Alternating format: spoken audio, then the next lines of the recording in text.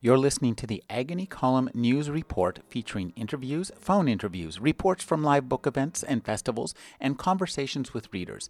You can find additional news, interviews, book reviews, and more 5 days a week at the Agony Column website at trashotron.com/agony.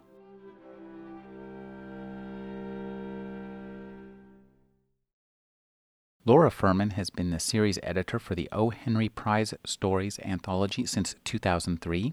The 2007 O. Henry Prize Stories anthology was released earlier this year. Thank you for speaking with me, Laura. Thank you. Laura, I'd like to ratchet back to the beginning and talk about just who was O. Henry.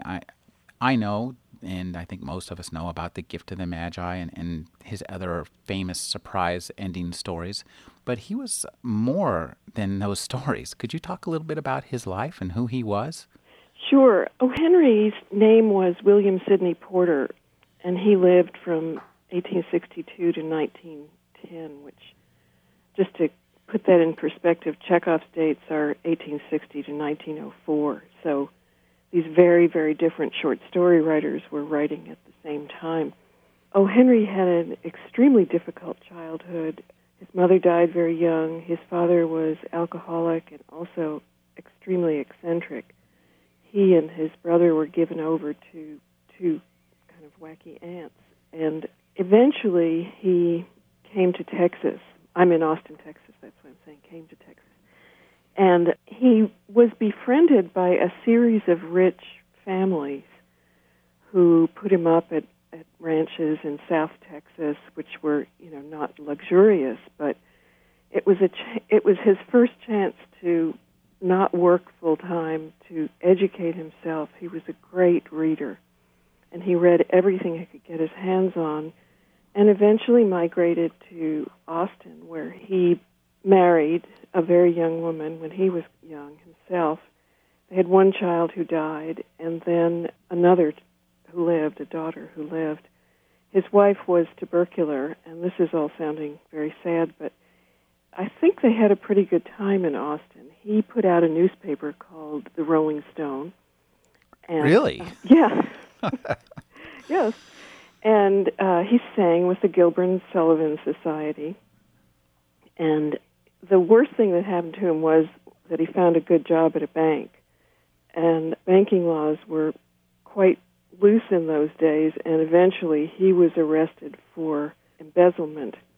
Although, from what I've read, I think he got caught in the middle of a wink and a handshake deal between rich friends, and he kind of took the fall.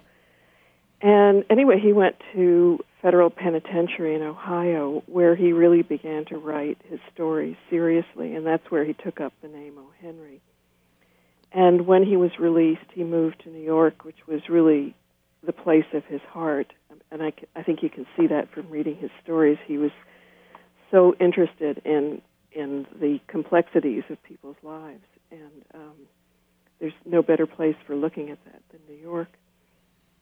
And he published a lot. He was in debt a lot. His daughter was supported by his in-laws, and he rarely saw her. He became quite an alcoholic himself and eventually died from drink.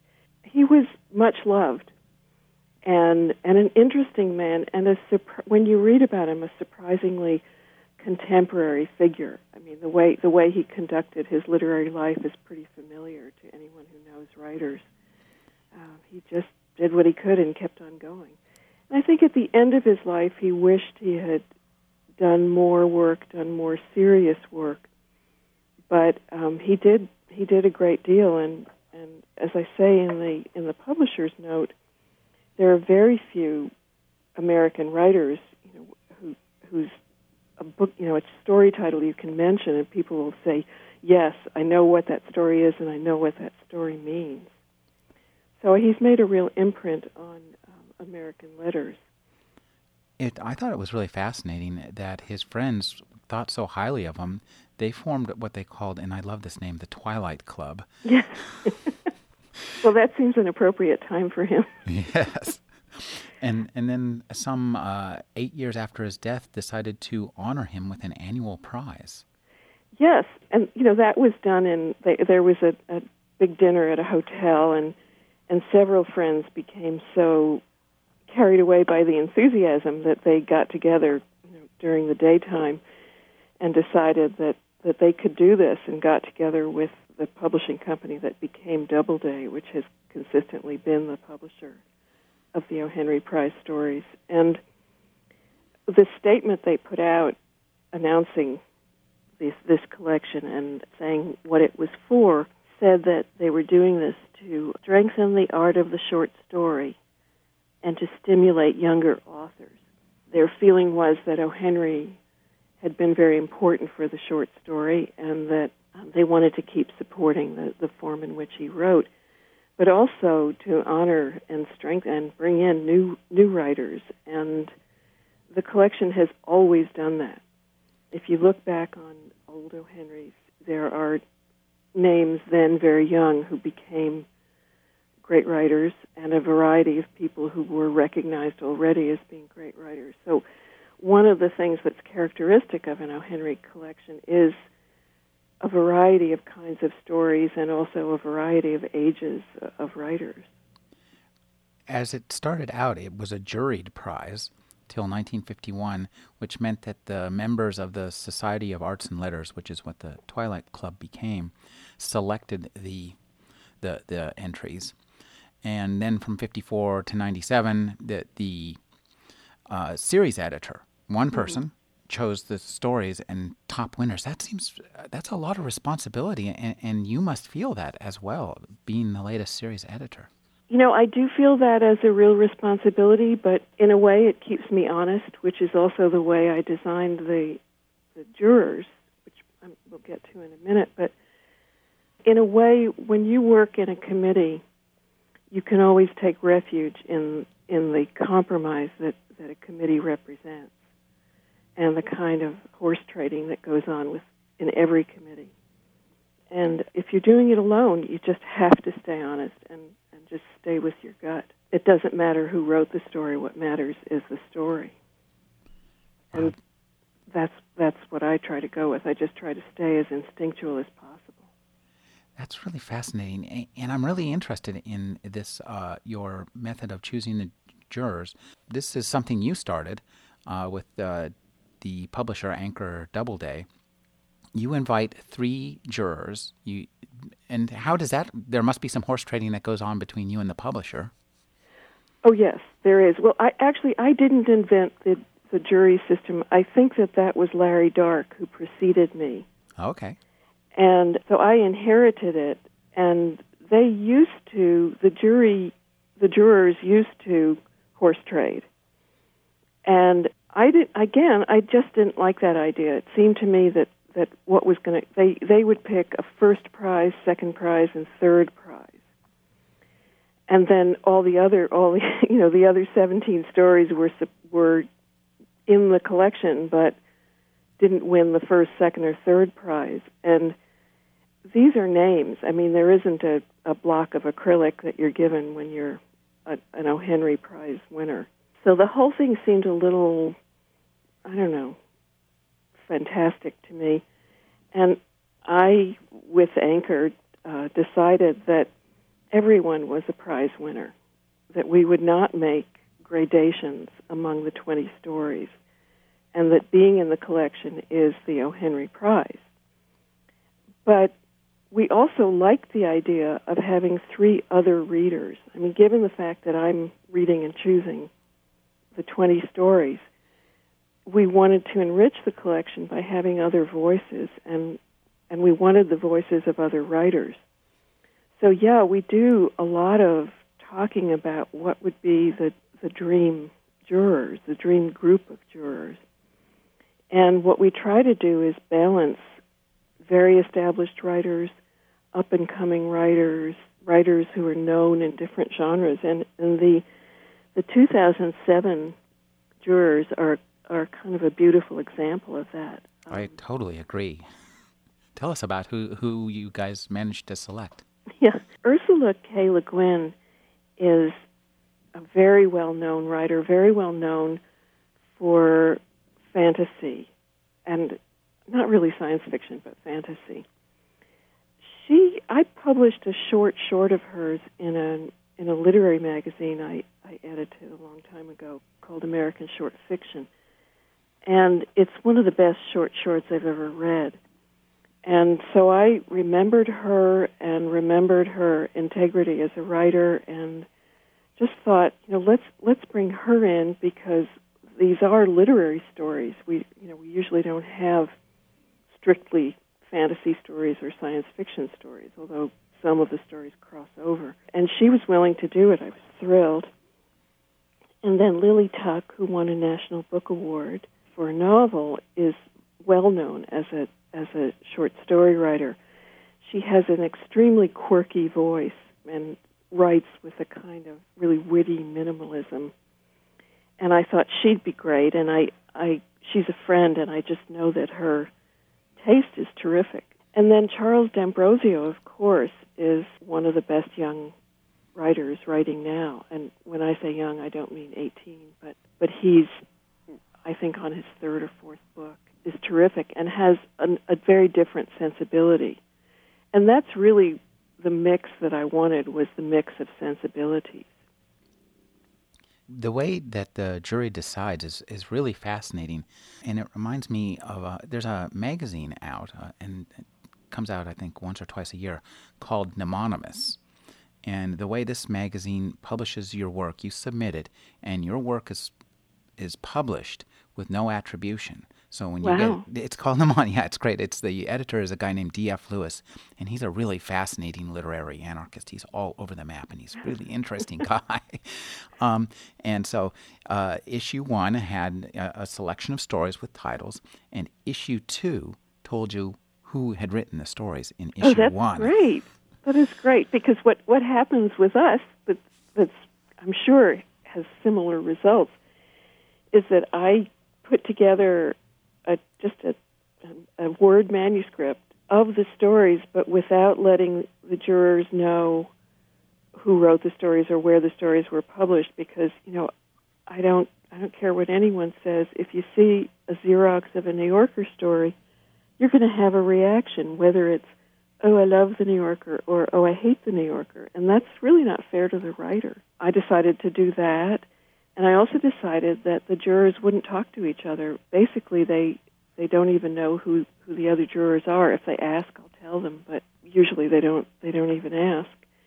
So that what they're choosing is not the best story, but their favorite story. And their favorite story, reading it blind. I really like that idea. idea. This is amazing. Yeah. And the results are also amazing, especially this year. I'd like to talk a little bit about the submitting requirements. Mm-hmm. You will accept magazines from either the U.S. or Canada, and I'm wondering why the U.K. was never included. Oh, the U.K., it's the original rules of the O. Henry, the prize stories were established for American publications, and the publication has to have a North American presence. Okay. So, for instance, Granta has a North American presence, and so we look at their work and choose them, choose stories from Granta quite a bit. Now, do the magazines have to submit can they just submit individual issues to you, or do they have to submit the whole year's worth? Well, usually they just put me on the comp list, so I get the issues one by one, and then toward the spring, because the year goes from May 1st to May 1st, our reading year does. If I'm missing any issues, I try to get in touch with people to send me the rest of the issues.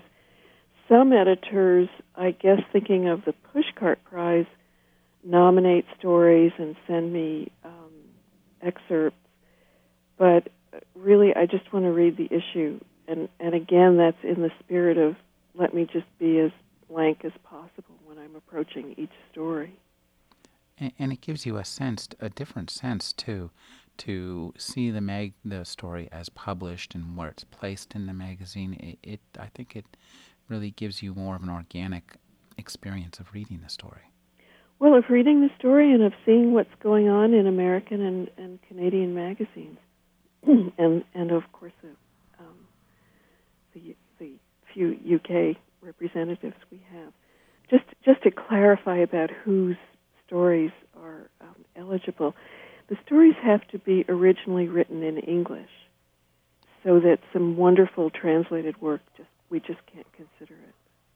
And it's only print magazines. We're not reading all the new magazines on the web. Yeah, that's interesting, as you do have a rather extensive website that you have some exciting plans for. Yes, we're going to be... I've always included a very short list of recommended stories. And these are stories that just about made it and didn't for one reason or another. And we're going to be talking about those much more on the website and putting in, we hope, excerpts of the stories, so that, because my reason for including recommended stories at all is to try to encourage people to find these magazines and read these writers.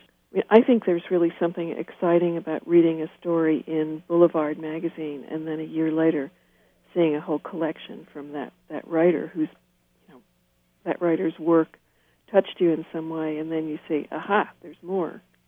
I can go for more. So we're going to be encouraging that on the website. You also, in the back of the anthology, list all the people who submitted work to you. Yes, and I think that's very important, and we really try our hardest. And when I say we, I mean I usually have a graduate student or two from the University of Texas writing programs, either our master's program in the English department or the MFA in the Michener Center for Writers. And they're especially helpful in putting together a database of magazines submitting.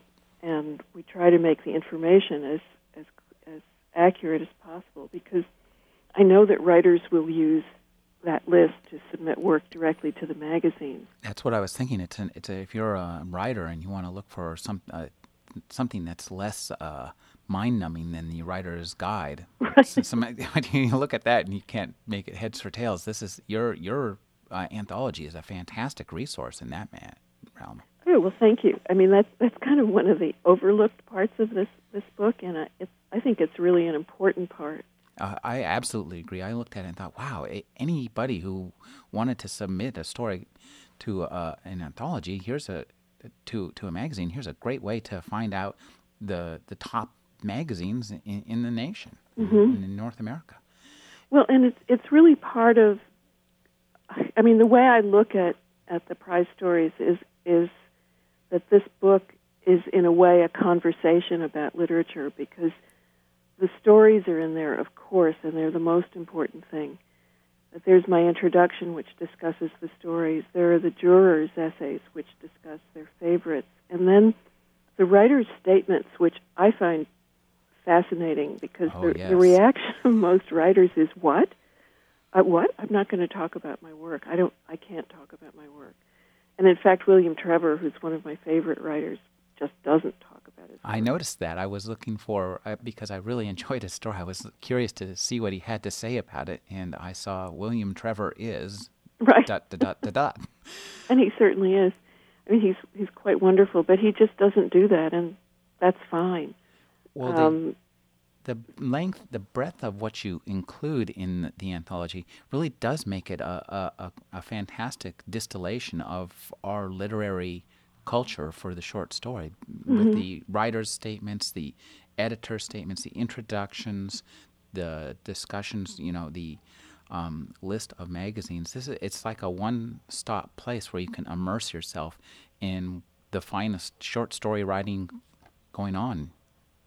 Absolutely. I mean, that's our goal, and I'm very glad you think we've met it. Absolutely. And I also really liked, especially this year's dedication. Now, this is new, isn't it? The dedications, are they?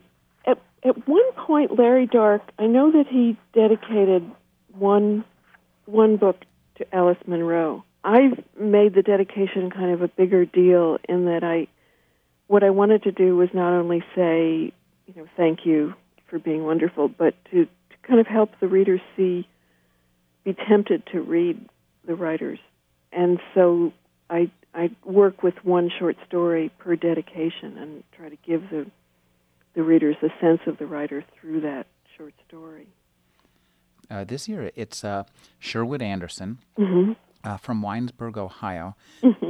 Now, what interested me about this is I work with I discuss a lot of genre fiction, and at the same time when Sherwood Anderson was writing Winesburg, Ohio, a very famous and though not very skilled writer named A.E. Van Vogt was pursuing the same thing. He created one of the iconic novels of science fiction in the 30s, of the pulpiest of the pulps, called The Weapon Shops of Isher. But it was the same, done in the same manner that Sherwood did, of writing a series of connected short stories deliberately, and then kind of doing what later became called the fix-up novel, where he, would just publish them as one big block. And so right. I thought I really liked this Sherwood Anderson, and I was glad that you brought him up. Well, when you say Sherwood Anderson, a lot of people simply groan, and I'm not sure how that happened. It might be because they were forced to read Winesburg at a young age or something. Although, why, I don't know, because it was scandalous in its time and is very much about the intimate lives of this town, the people in the town. But he was really a radical short story writer and literary pals with Gertrude Stein, an inspiration to Hemingway, who, of course, spoke badly of him in the end. He was a courageous writer and had a really interesting life. I thought so as well. One thing when I look at this anthology, I started to think of the work that you as an editor must do. And it just seems phenomenal to the point of almost overwhelming. You have help then, I take it. You were talking about your grad students logging the arrivals, knowing what's coming in. Well, they create the database. And so you are using a database. I was curious if you were. Well, the first year I used a database to log what came in and to write up. I had a lot of students that year to also log in who had read what when, and it became much too complicated. So now I work with one, sometimes two students. We just keep very simple yellow pad sheets of who's read what. And the way in which I'm helped by the students is in two ways, and one is assembling that very important list of periodicals, and the other is in reading what they're going to read and showing me anything that they think I might like. So at least at the beginning, anything that keeps them awake and that's at all possible, they show to me. So it's a way of my keeping in touch with all the magazines and also with all the stories being read.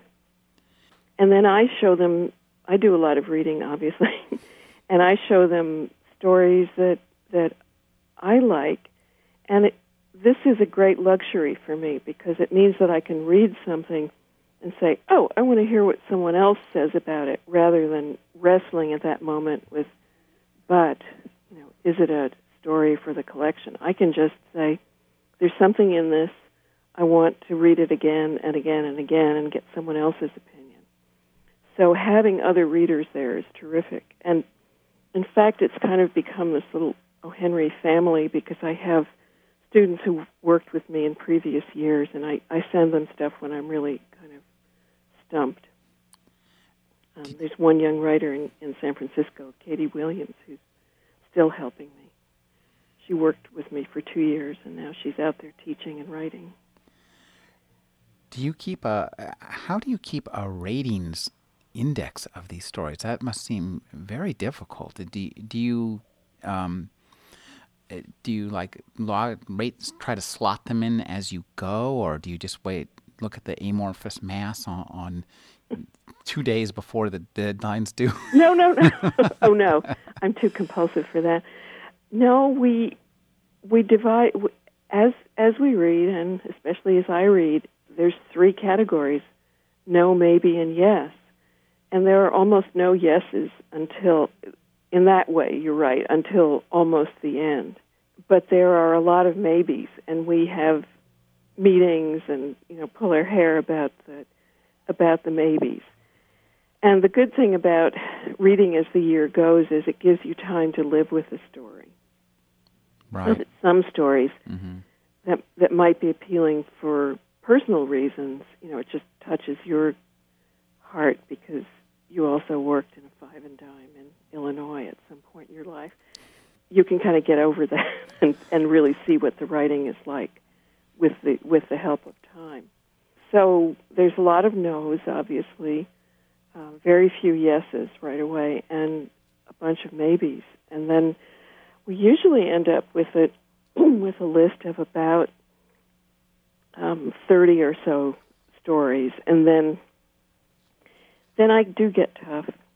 Then one of the questions I ask myself is, if this were my magazine, my little magazine or my big magazine, would I publish this story?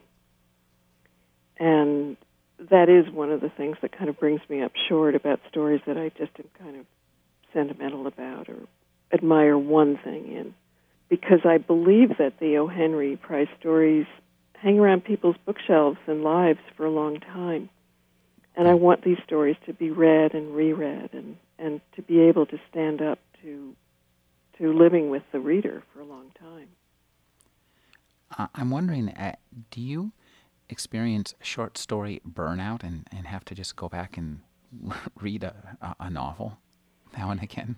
Or do you not have time?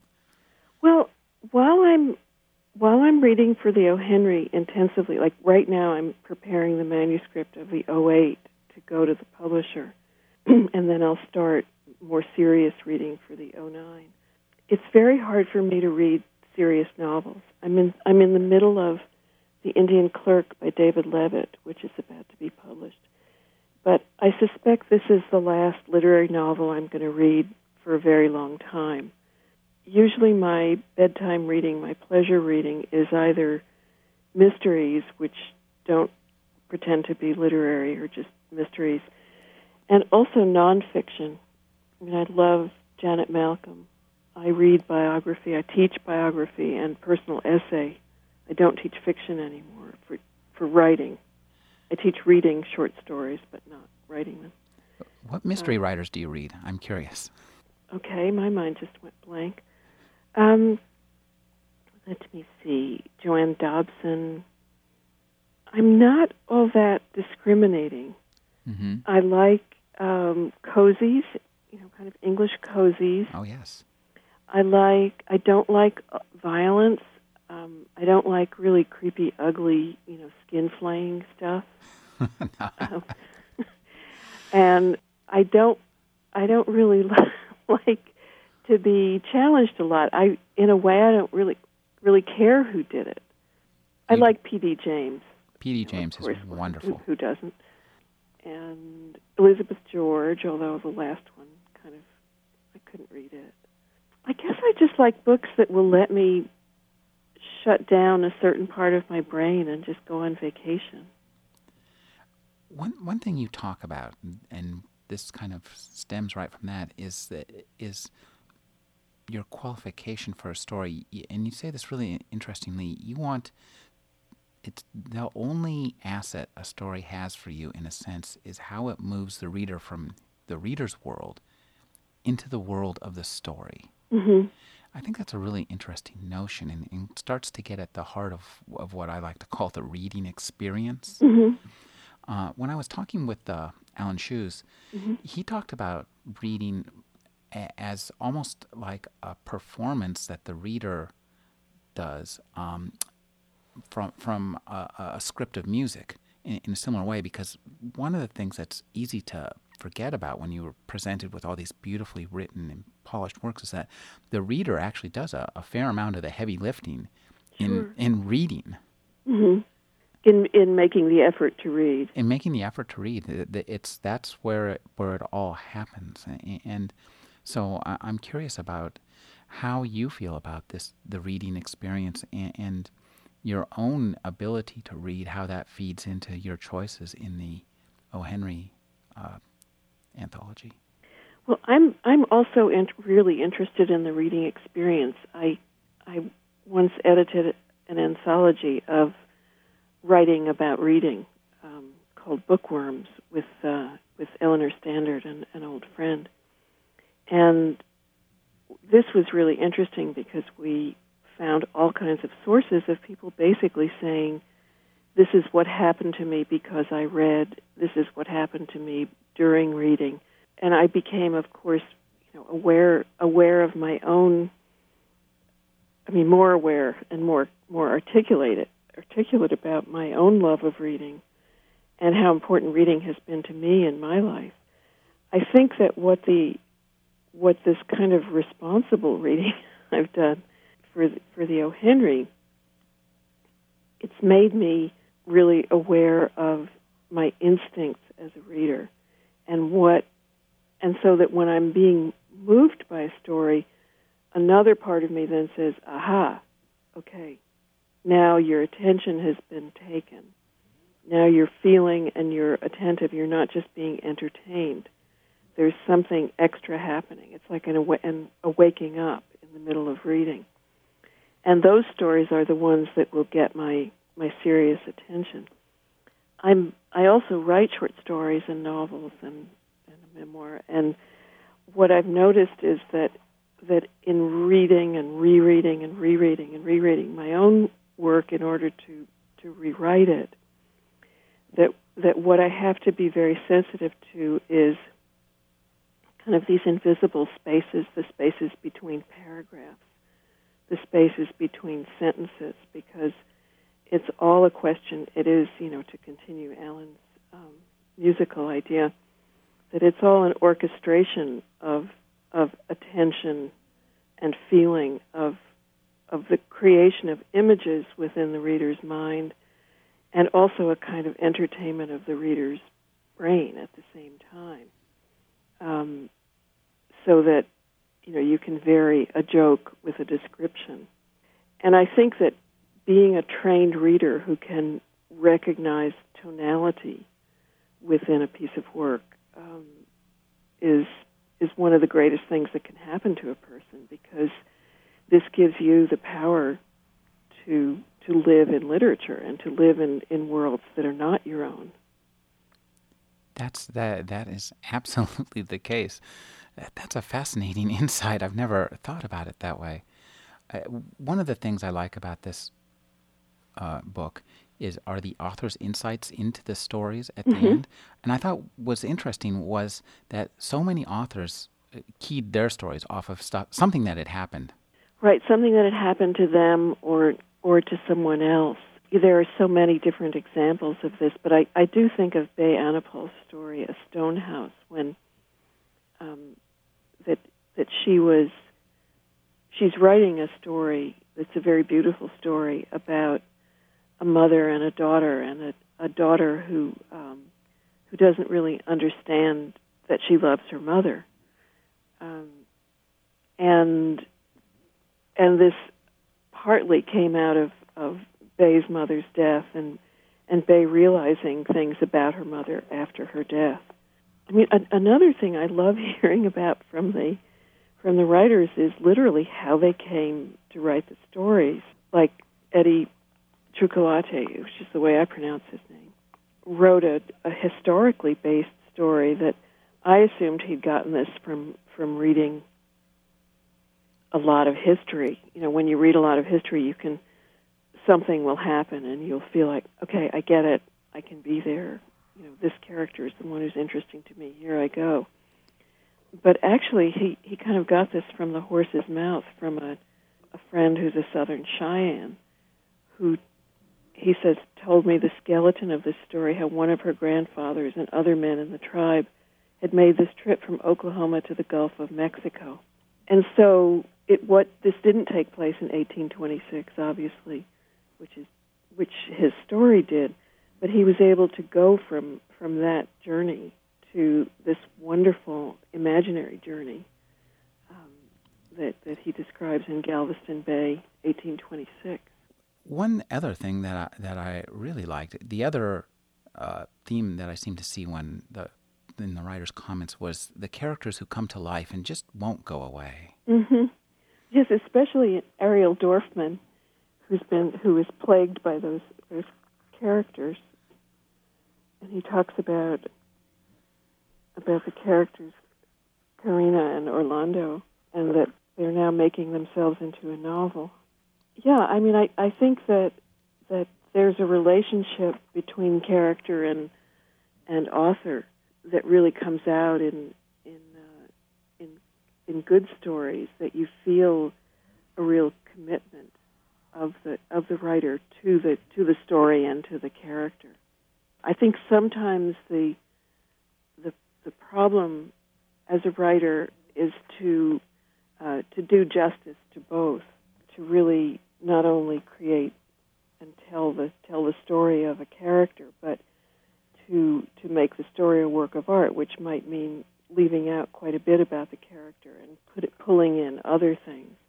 Joan Silber, this is the second O. Henry I've given her in the 2007.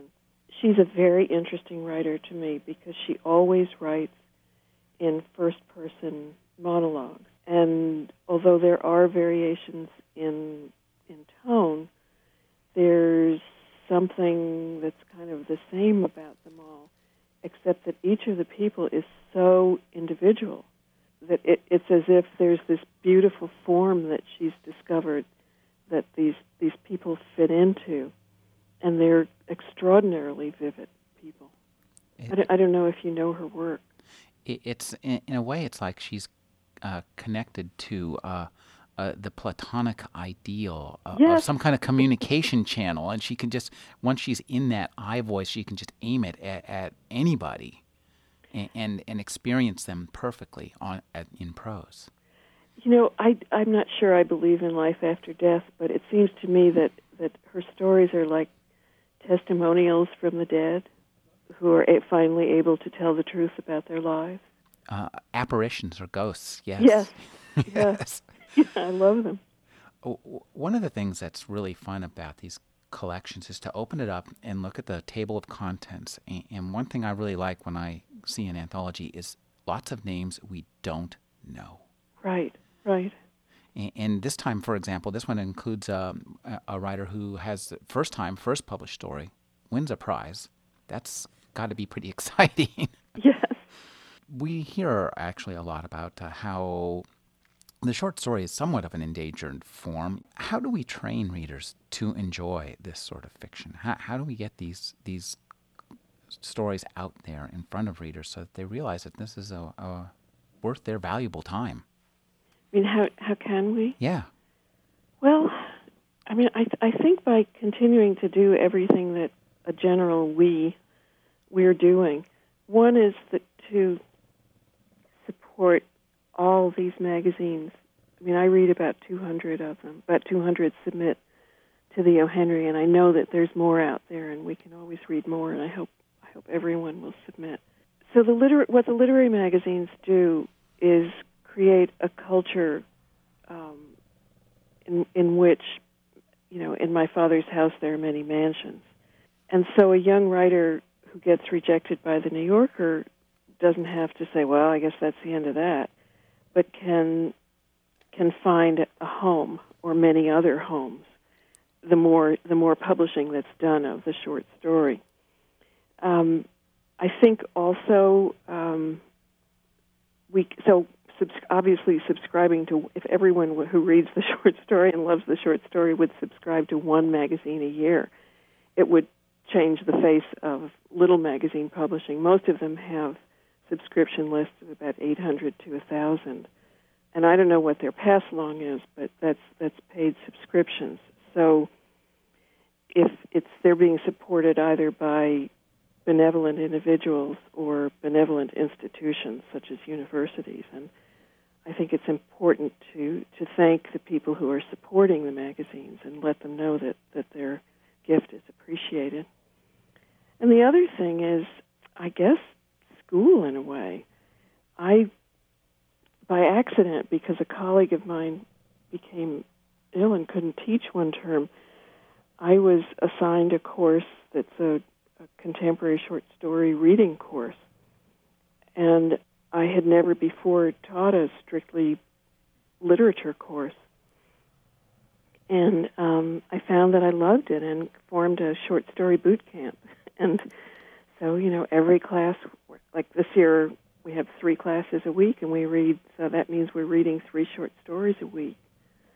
And I think that if the short story is taught well enough, that people will want to turn to it because it's a kind of natural form for those of us who are really, really busy.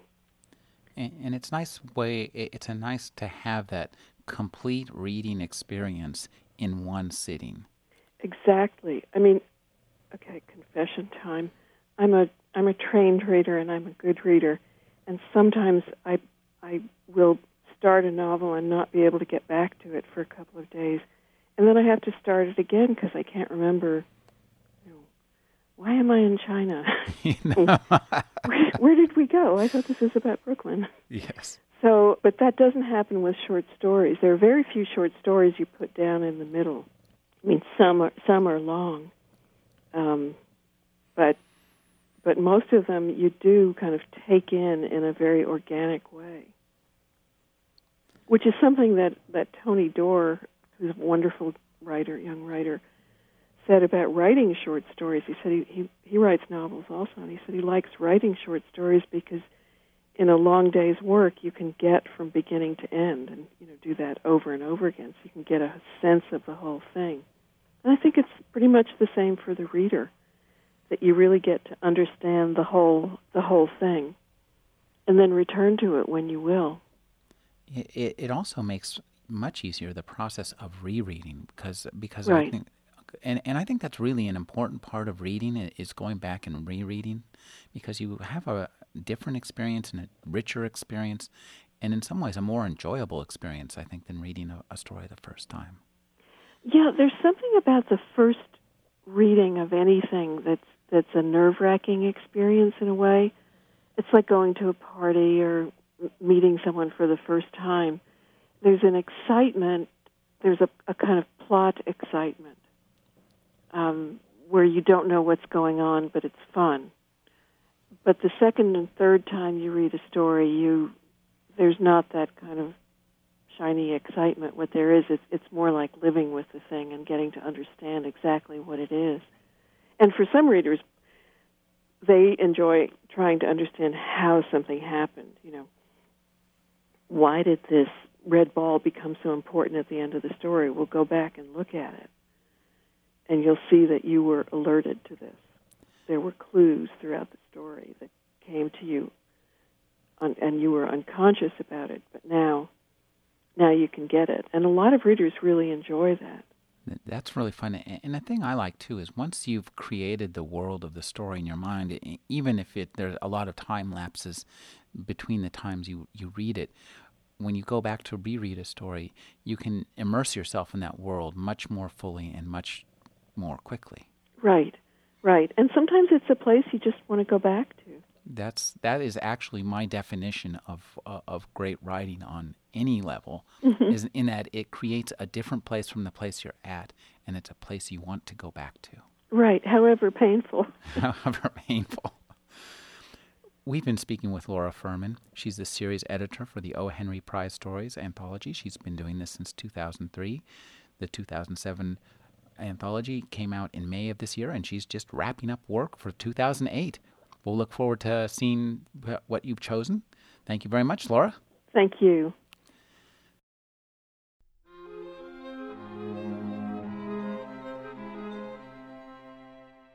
You're listening to the Agony Column News Report, featuring interviews, phone interviews, reports from live book events and festivals, and conversations with readers. You can find additional news, interviews, book reviews, and more 5 days a week at the Agony Column website at trashotron.com/agony.